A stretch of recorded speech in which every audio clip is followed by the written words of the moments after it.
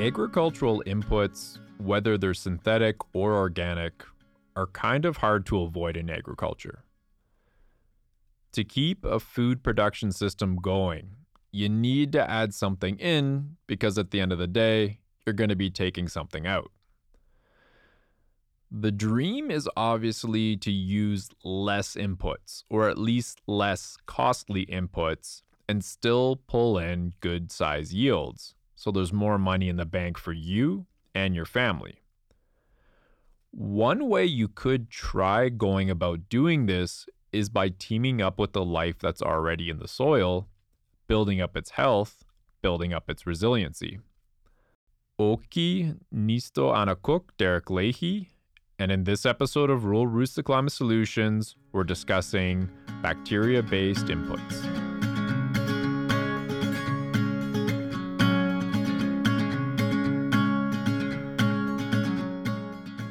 Oki, and welcome back to the Rural Roots to Climate Solutions series, where we look at the on-farm or on-ranch climate solutions that are good for the land, good for agriculture, and are a good fit with Blackfoot ways of knowing and Blackfoot culture.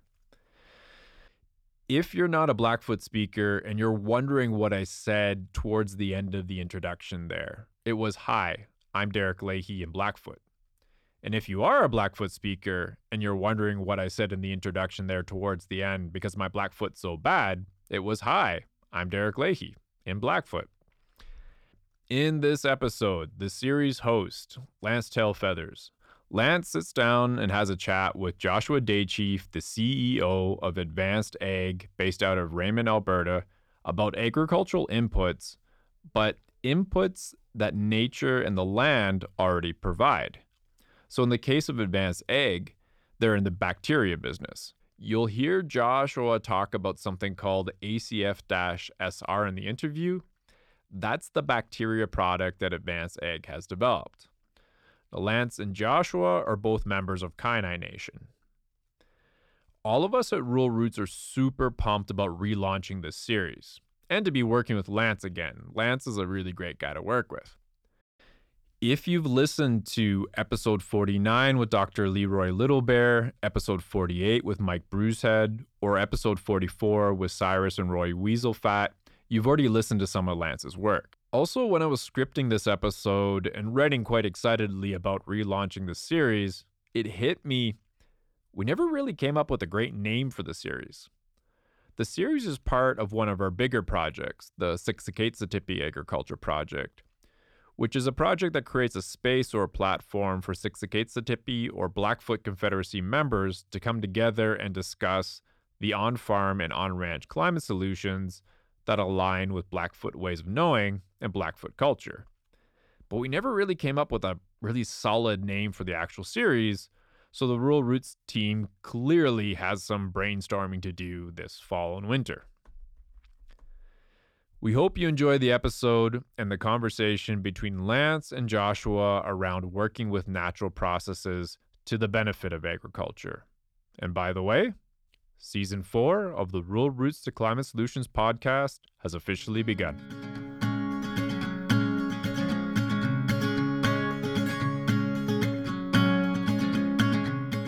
Today we are talking with Joshua Daychief.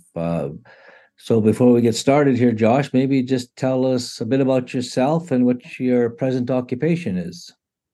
We own a biotech company out in Raymond, Southern Alberta. And I've been involved in this business since I was a kid. It's family owned. I am now the CEO and majority shareholder of this company. And historically, we were involved with water and wastewater remediation, and we're now heavily involved in agriculture, as you can tell by the name, Advanced Ag. Well, and then a bit about yourself, growing up on the reserve or adjacent to the reserve, just sort of how you got into this type of, ag business. Yeah, I was around the reserve quite a bit as a kid.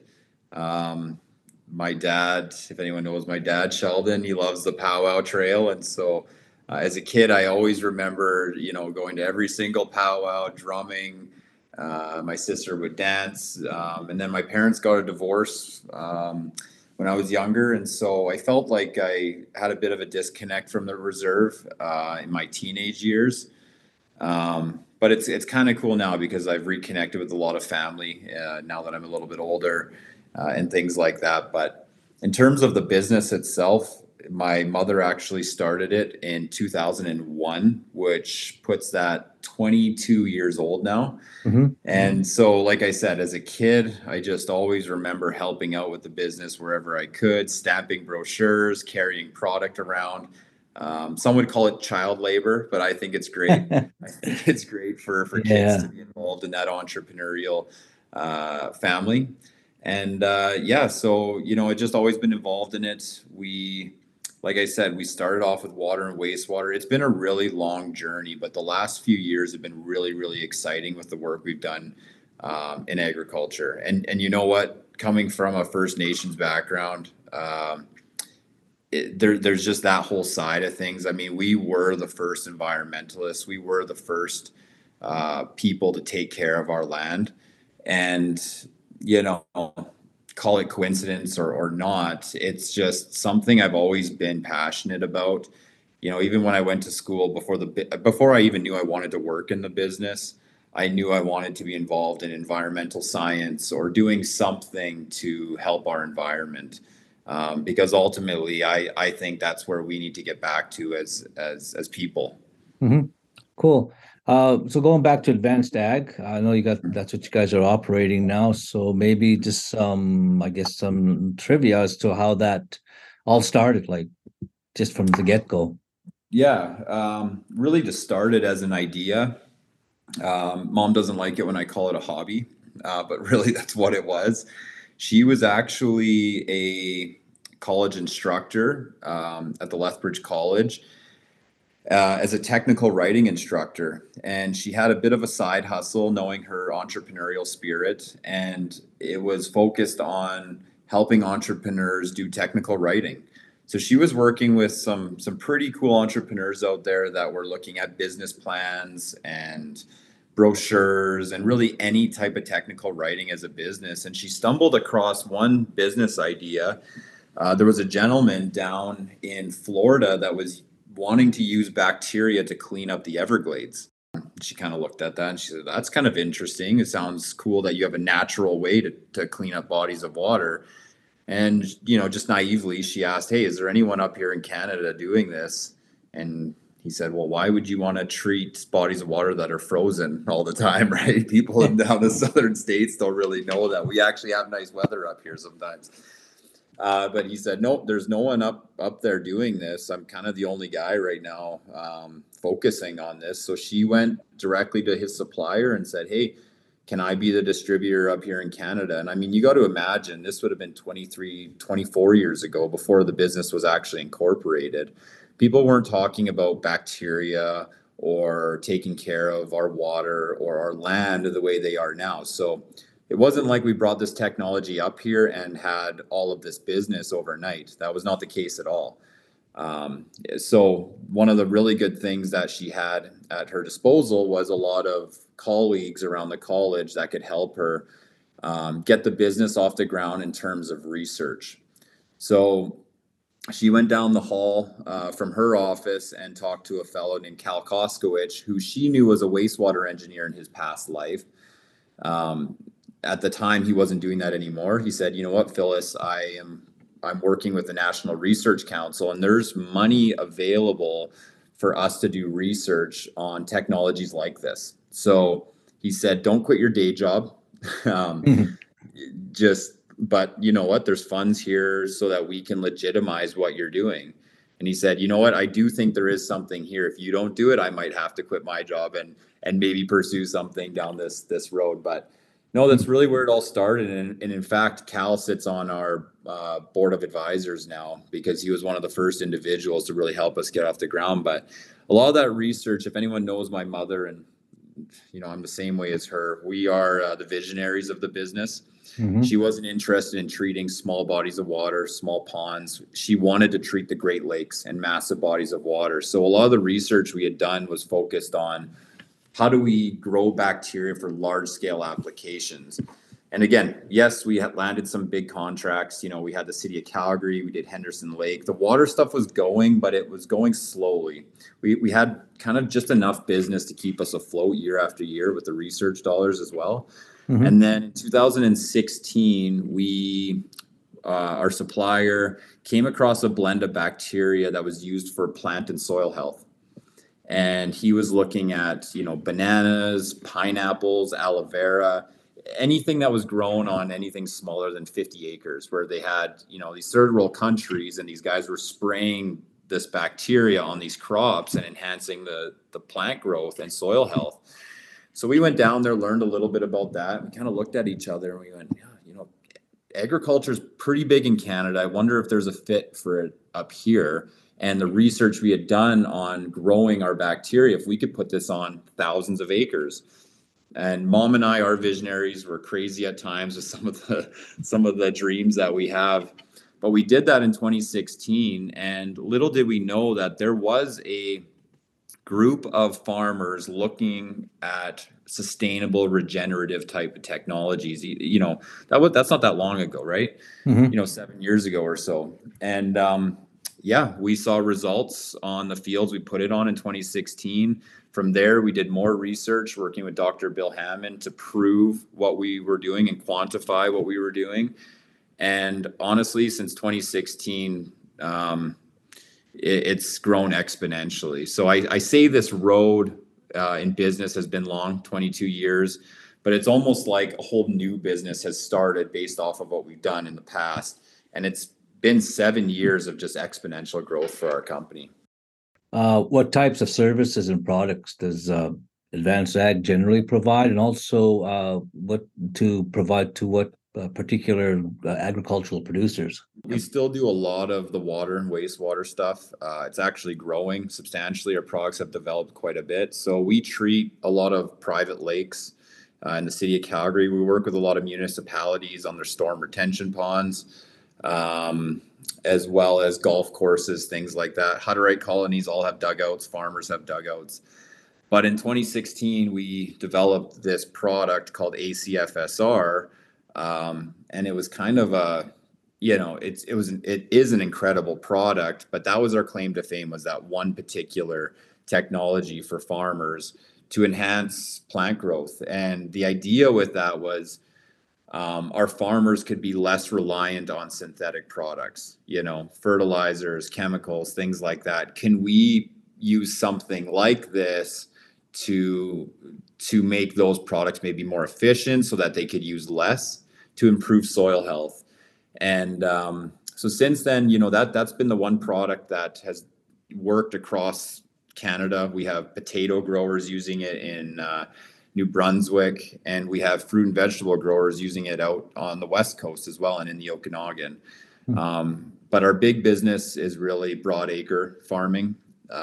You know, we do hundreds of thousands of acres across Saskatchewan, a lot of irrigated acres, potato growers and corn growers here in southern Alberta. And then in northern Alberta, we're working with a lot of farmers as well. So it's been a fantastic product. Just in the last couple of years, we've developed a product, not as a biopesticide, but a product that we are hoping will improve disease conditions in crops, so that farmers can move away from chemical fungicide applications. So we've done 2 years of testing on that. We're actually working with the US government now on a variety of different crops with that particular product. And, you know, everything we've done up until this point has been really exciting, but I'm particularly excited with this technology because I believe that it's going to have a huge importance. It doesn't matter what kind of farmer you are. It's going to have a huge importance for growers across North America and globally. So all these new practices that you guys are doing now, which is really good.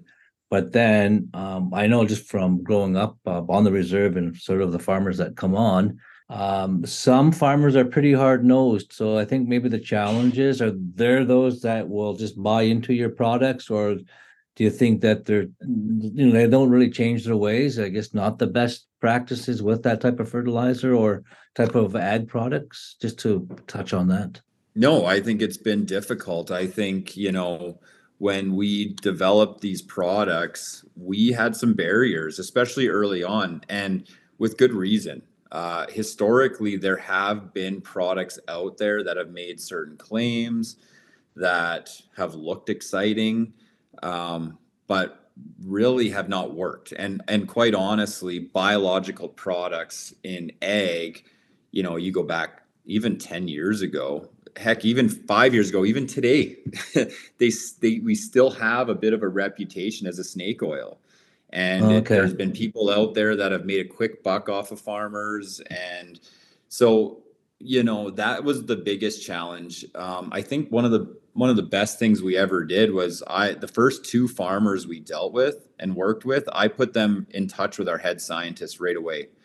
And not only can we give them a guaranteed analysis of what's in our product, we were telling them the ingredients. There's products out there even today that say, "Oh, it's trade secret. We're not telling you what's in our product."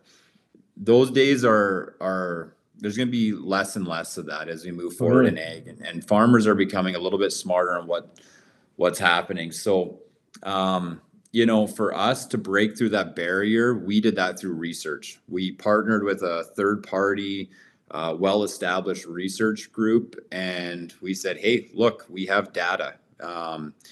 Not only do we have data, we went and got a CFIA, Canadian Food Inspection Agency, label. So the Canadian government actually gave us a stamp of approval that, hey, this is a product that has a guaranteed analysis that we approve for crops. And that really helped us grow our market, I would say. Because there are, I guess, what you would call competitors out there, but they weren't able to get those approvals, and they weren't putting the money back into research like we were.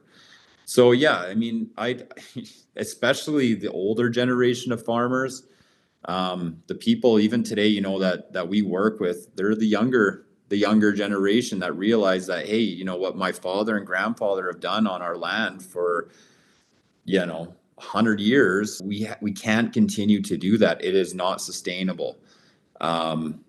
So this shift isn't going to happen overnight, but it is happening. It is happening quickly. And I think the barriers now are that, it's just education. If I'm a farmer, yeah, of course I want to improve my soil health so that my kids and my grandkids have the land in a better spot than when I took it over. That's the goal, isn't it? I mean, that's sustainability. There's not one solution to that. There isn't. There's not one silver bullet. There's not one thing that's going to do that. And so how do these pieces fit together so that we can actually achieve it? That's been our focus. So yeah, there's been a ton of barriers. And I'm sure there's still people out there that say, no, this is too good to be true. It's a snake oil. Yeah. But hey, data is data. And if Yeah. I can show you, hey, we're not the only ones that think this. This PhD also thinks this. This university also thinks this. The government thinks this. Yeah. Then there's some validity to what we're doing.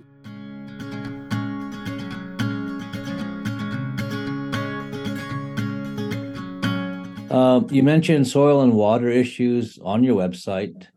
Could you expand on what that is and what ag producers need to be aware of, those that aren't really too familiar with the, I guess, the technicalities? Tell us a little bit more about the bacteria your company has developed. Yeah, I think, when we talk about soil and water, I mean, totally completely different things, but at the same time, there's a lot of crossover. And so when we think about the technology itself and the way it was developed for water, we're actually using a lot of the same species for our soil treatment. The issue we're seeing in bodies of water is that there's too much leaching into these bodies of water, whether it's synthetic fertilizers, heavy organics, sewage, where we see it all the time, or it could just be cattle, whatever it may be. There's an excess of nutrients going into these bodies of water. How do we get rid of that? There's no way to get rid of that. The natural process is done through cycling from bacteria. So bacteria will actually cycle these nutrients, break them down, and convert what would be a form of nitrogen into nitrogen gas, which is what our atmosphere is made out of. Well, cycling in soil environments is actually very similar. A little bit different. The functionalities are a little bit different, but what we're trying to do in the soil is to use what's already there. There is a lot of phosphorus in our soil. Like I said, our atmosphere is made up of, I believe it's 80% nitrogen. There is forms of fertilizer that is all over the place, but it's not plant available. It's bacteria that make those nutrients plant available. So we are just adding bacteria in to make those ecosystems function naturally better. And so we're able to take a form of phosphorus, for example, in the soil, which would be, tricalcium phosphate, for example. It's everywhere, but plants can't use that. That's not food for plants. Orthophosphate is. It's bacteria that turn it into that orthophosphate. We also have 2 strains of nitrifying bacteria that are literally pulling atmospheric nitrogen into the soil and making it available to our plants. We see the pivot bios of the world do this as well. Bill Gates is a heavy investor in that company. So there are companies in the US that are doing this as well. We are also growing our bacteria using atmospheric carbon. And I believe you wanted to touch on carbon sequestration at some point as well.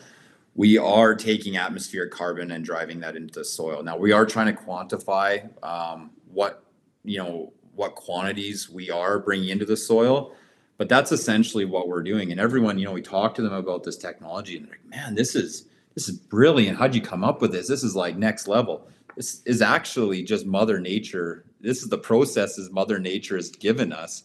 We just have disrupted those processes quite a bit. So we're just trying to recharge these aquatic ecosystems and these soil ecosystems with the beneficial bacteria that they need to function properly. The ACFSR, this is what we have used across hundreds of thousands of acres across Canada. It's comprised of 5 different species of bacteria. We have 2 nitrifiers that are fantastic, like I said, at using atmospheric nitrogen, converting plant unavailable nitrogen to plant available nitrogen. We have a species in there called Rhodopseudomonas palustris. It is an incredible bacteria species. And by the way, all of these species are available right on our website. And this was a part of why farmers really bought into our program. We said, here's what we have. And there's research all over the internet on what these do. That particular species is great for carbon sequestration. It can work in heavy oxygen environments or anoxic environments as well. And then we have 2 bacillus species in there as well, which are great for phosphorus solubilization and some of the disease resistance that we see in our plants. So the 5 species we're using really have specific functionalities built into them so that we know what they're going to do. Historically, we've had some really good questions. People saying, well, what if I just grow compost tea? I throw a bunch of molasses and soil and bugs into and bubble it up. Well, I'm going to have millions or trillions of bacteria. I don't want just 5. Well, when you do that, you're going to get the lazy growers that are probably not going to do anything. We know what our 5 bacteria are going to do, and we grow them. We actually grow them on site. So a farmer will have the ability, they'll get the ingredients, the different bacteria strains, and they will grow those species over a 3-day period of time so that they're able to take, a box of our stuff that would contain 5 gallons, let's say, of bacteria and grow that into 300 gallons in 72 hours. We have the right food source, the right nutrient source, and the right processes to be able to do it. In fact, last year, we became the largest pool heater supplier in all of Canada because we're using pool heaters to grow our bacteria. My wife, every time I say that, she gets a little upset because we don't own a pool.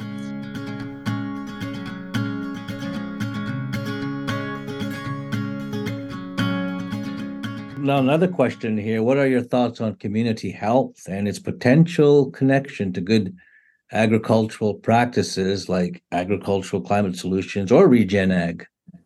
I mean, I think it's everything. I mean, look at what the government is proposing over the next 5, 6, 7 years, and it's sustainable agriculture. There's a reason for that. There's statistics out there, and depends what your opinion is, but there are statistics out there that say we need to produce around 60% more food by the year 2050. Well, is that attainable? I'm not too sure, especially when the government's saying we need to reduce fertilizers. I believe that it's not going to be about producing more food. So, I mean, we talk about communities. That could be the Blood Reserve. That's a community. We could be talking about Alberta. But I'm talking like globally as a community. It's not, for me, it's not producing more food, it's producing better food. And I think historically we've relied on synthetic fertilizers and all these products to grow plants above the soil, and we've neglected the soil. The soil is what's going to give us healthy food. It's what's going to give us more nutritious food so that we become healthier.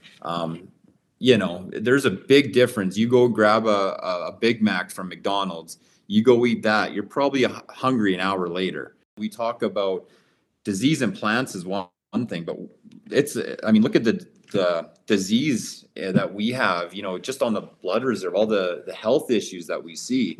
This is, I believe regenerative agriculture is going to not only be able to feed the world better, but I think the ripple effect of that is our health, which is everything. And when we talk about water health, we're having less fertilizers go into our water, which is causing less whatever, to me, that's the answer. So you're seeing, we've been working on this for 22 years. Now you're seeing all these big companies who've been promoting synthetic chemicals and all these other things. Now they're trying to race to this because they realize that this is the future.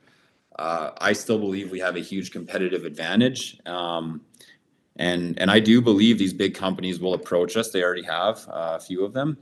And they're poking around, seeing what we're doing. But yeah, this is the future. How will a producer benefit from adopting agricultural climate solutions or regen ag? Our audience is primarily agricultural producers in the prairies, but now includes the Blackfoot Confederacy. It would likely be of interest to Blackfoot members who not only farm and ranch on their own, but engage and do business with off-reserve ag producers. That's like a lot of them try to, I guess, farm their own land, and they're out there, I guess, trying to get the best value for their farming.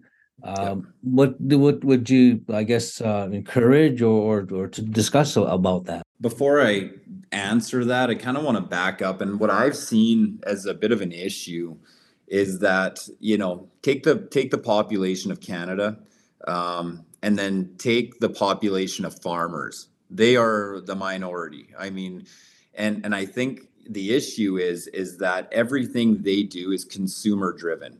It's the people in the cities that are driving the practices of farmers. I mean, some of the stuff our prime minister has put into place. Do you think he's in touch with farming? Probably not. He lives wherever, Toronto, Ottawa, these big cities, and they don't understand what farmers, what resources they have to implement these regenerative ag practices. You ask any farmer, of course, they don't want to use all these chemicals or all these fertilizers, but they have to. That's what's available to them to run their business, to keep their farm in operation. And just until recently, I mean, the big controversy right now is this proposed mandate that we're going to reduce fertilizer emissions by 30% in 7 years. That, anytime the government says there's a mandate of anything, people get worked up. The reality is that it's doable. I mean, we are working with farmers. We are cutting back their synthetic fertilizers, not because of the mandate, but just pure economics. It's getting more and more expensive to apply these products to your land. Pretty well, we touched on about the First Nations and sort of those challenges about, you talked about the bigger community with Alberta and globally about, doing the right thing as far as growing products. The question I'm going to ask you now is, do you think there's a possible connection between Blackfoot culture and good agricultural practices like agricultural climate solutions or regen ag? Yeah, I mean Blackfoot as a community. I mean, yeah, like I said, I think we were the first people to take care of our land. The original environmentalists, if you will, and um, part of me, we do a lot of work on the reserve and with farmers who are leasing land and things like that. But I feel like we've just maybe have lost touch with that a little bit. I have land out there I'm leasing out. Do we know these farmers are taking care of our soil, of our land, of our water? I mean, if you were to compare them to the general consensus of farmers, I don't think we've done an incredible job of it. But I'm not going to sit here and knock farmers either, because what have they had available to them to do the best job they could of taking care of that land? And for me, I think from just the perspective of where we need to be going, our confederacy, our people need to be leading that charge in terms of taking care of our land again, and not only taking care of our land, but having everyone invested in their own land too. I would love to see everyone have even if it's a small farm, everyone have a hay farm or growing some alfalfa or understanding what we're doing. You look at the Blood Tribe, man, there is a lot of land out there, and there is a huge opportunity out there for all of our members to be successful and to have a better economy than what we have out there. I just feel like, here, borrow our land, reap the benefits from it. It just seems so backwards because we were the first people that were benefiting off the land, and we've just gotten away from it. And so, yeah, I mean, I think that in terms of regenerative ag, I really do believe that every farmer wants to leave their land and their soil and their water and everything else in a better spot than when they took it over from their fathers. But how do we do that? And in my opinion, the First Nations people, not just the Blackfoot Confederacy, but all of us need to be leading that charge. That's all the questions I have for this episode. If any other additional comments you'd like to add in that regard? No, I mean, I really appreciate it. I did mention early on in the interview here that I did have a period in my life where I was disconnected from a lot of my family and my heritage. And so, you know what, like I said, I've been involved in this business for a very long time. So my sister and I are trying to go back and give back to the community, whether it's donations, things like that. But I think from a bigger perspective, trying to build some hope and some opportunity out there on the side. Our business, yeah, it's taken a lot of our attention day to day. But we believe that, successful Blackfoot individuals need to be there to uplift the rest of the people and to help them. And so we're trying to build an entrepreneur network out there and be involved in our community a little bit better. Because, hey, I'm fortunate, I got off the reserve and was able to thrive and do whatever, took opportunities to grow a business. A lot of our people don't have that opportunity, right? So we're hoping to at least maybe do some things to change that a little bit. So I really appreciate the time that you've given me to speak about our business. You could probably tell from how much I've mumbled on about our business. I'm very passionate about it, but I am very passionate about our people. I'm hoping one day that I can get back to that even more so. And so my takeaway from the discussion that we had was when you mentioned about it being Mother Nature just naturally does this, and that's what you guys are thriving for. So it's really an appreciation that's probably well overdue or long overdue. And thanks for taking the time to talk to us today. Thanks, Lance. Appreciate it. Best of luck.